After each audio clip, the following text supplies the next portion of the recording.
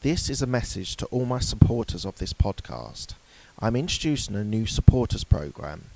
You can contribute a small amount as a one-off payment to show your love for this podcast. Thank you in advance for all your contributions. A payroll and HR company needs to be prepared for whatever is going to happen. You could say that over 70 years of experience helping businesses all over the world run smoothly is good preparation. But for ADP, that's not enough. To make sure millions of people are getting paid on time and in compliance, we're staying on top of each new piece of legislation. So when it comes down to it, ADP isn't just a payroll and HR company. We're the company that helps you navigate the complexities. ADP, HR talent, time, benefits, and payroll, informed by data and designed for people. Hi, my name's Mark Hayward. This is the Absolute Business Mindset podcast. I'm here to talk to you about business, technology, and coaching. So, what I want to talk to you about is something very personal and very down to every person that's involved in business. But I would say that it is the three critical things that mean that you can be successful. Whether that is a entrepreneur or whether that is a corporate employee who is driving for promotion or establishing at a grade. These are the three things that I think that you need to do. And I don't think any of them should be a great surprise to you, but equally, sometimes it's good just to hear them in a slightly different way or with a different focus than you would imagine. So that's what I'm going to try and do here. This is a very personal habits that you should be doing every day. Okay. So the first one I want to talk to you about is to be clear on what you want to be. So that means you need to have clarification in your objectives, where you want to be, your sort of end game. So that might be a partner, it might be a CEO, it might be any number of these different options of a very senior person. But equally, that might be something like being a manager to be able to provide for your kids or be available for your kids more. So I think those sorts of thoughts you need to be able to work out in your head and decide where you're going or where you want to go to. A lot of people are just blindly following a career path, a job, without really thinking about what they want to achieve. Now, I'm a big one on setting goals and reassessing goals and having long-term goals and having short-term goals and maybe medium-term goals as well. So it's important that you're able to work out what you want to be. There's a little bit of authenticity about it. You have to be true to yourself. And that's also incredibly important. You need to be true to what you believe in, your social views, and you might not want to work for a particular type of company. And if that doesn't work for you, then don't be unauthentic and be somewhere just for the money, because it is important whether you're a millennial or whether you're a baby boomer, to work for a company that you believe in, and that might be a bank, that might be an oil and gas, it might be a charity, whatever it is.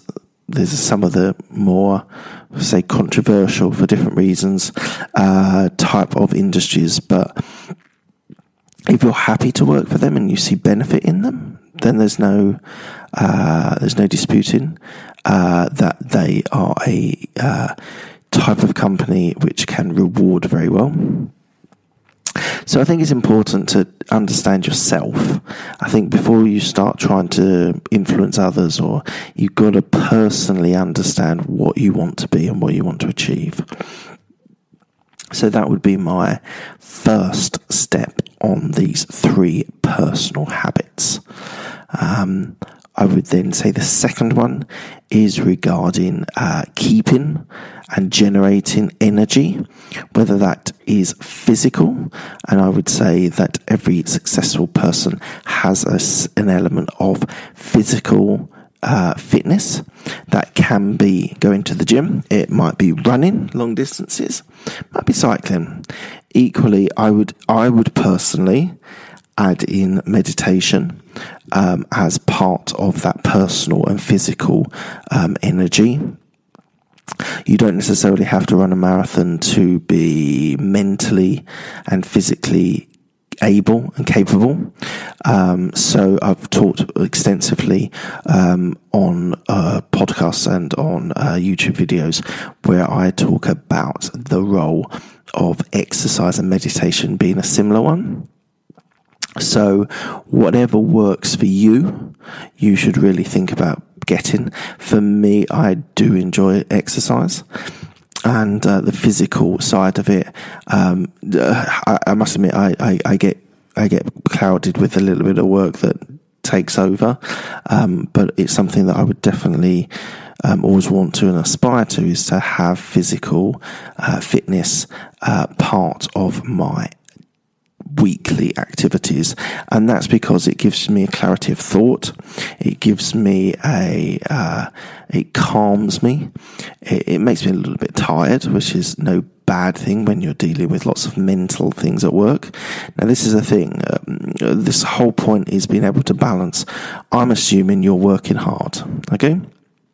If you're not working hard, then you're probably not listening to a business podcast. So we'll kind of take those people out of this conversation. So I'm assuming that you are working hard. You are mentally working, whether you're dealing with problems or whether you're dealing with projects, people, clients, any of the above. I'm imagining that you're working hard and you might come home and it might be hard to switch off. Some people have that problem. I try to switch off. I'm not always successful on it, but I try to switch off as much as possible. But I feel that being physically tired and exerting myself physically means that when I get to the end of the day, I'm actually tired. And feel that I've worked hard, which is an achievement in itself. And I really don't like late nights rolling one side to the other on the bed because I'm not mentally relaxed or physically tired. So I would say that for anyone who's successful, you need to create a balance between being able to switch off, whether that's through meditation or podcasts, listening to things. Even watching TV can be relaxing. I know there's a split view on a lot of CEOs that think you should read instead of TV. Yes. But equally, I'm going to say that I do so much TV, and it is part of my life. It's not the only part of my life, and there's lots of other things that I do.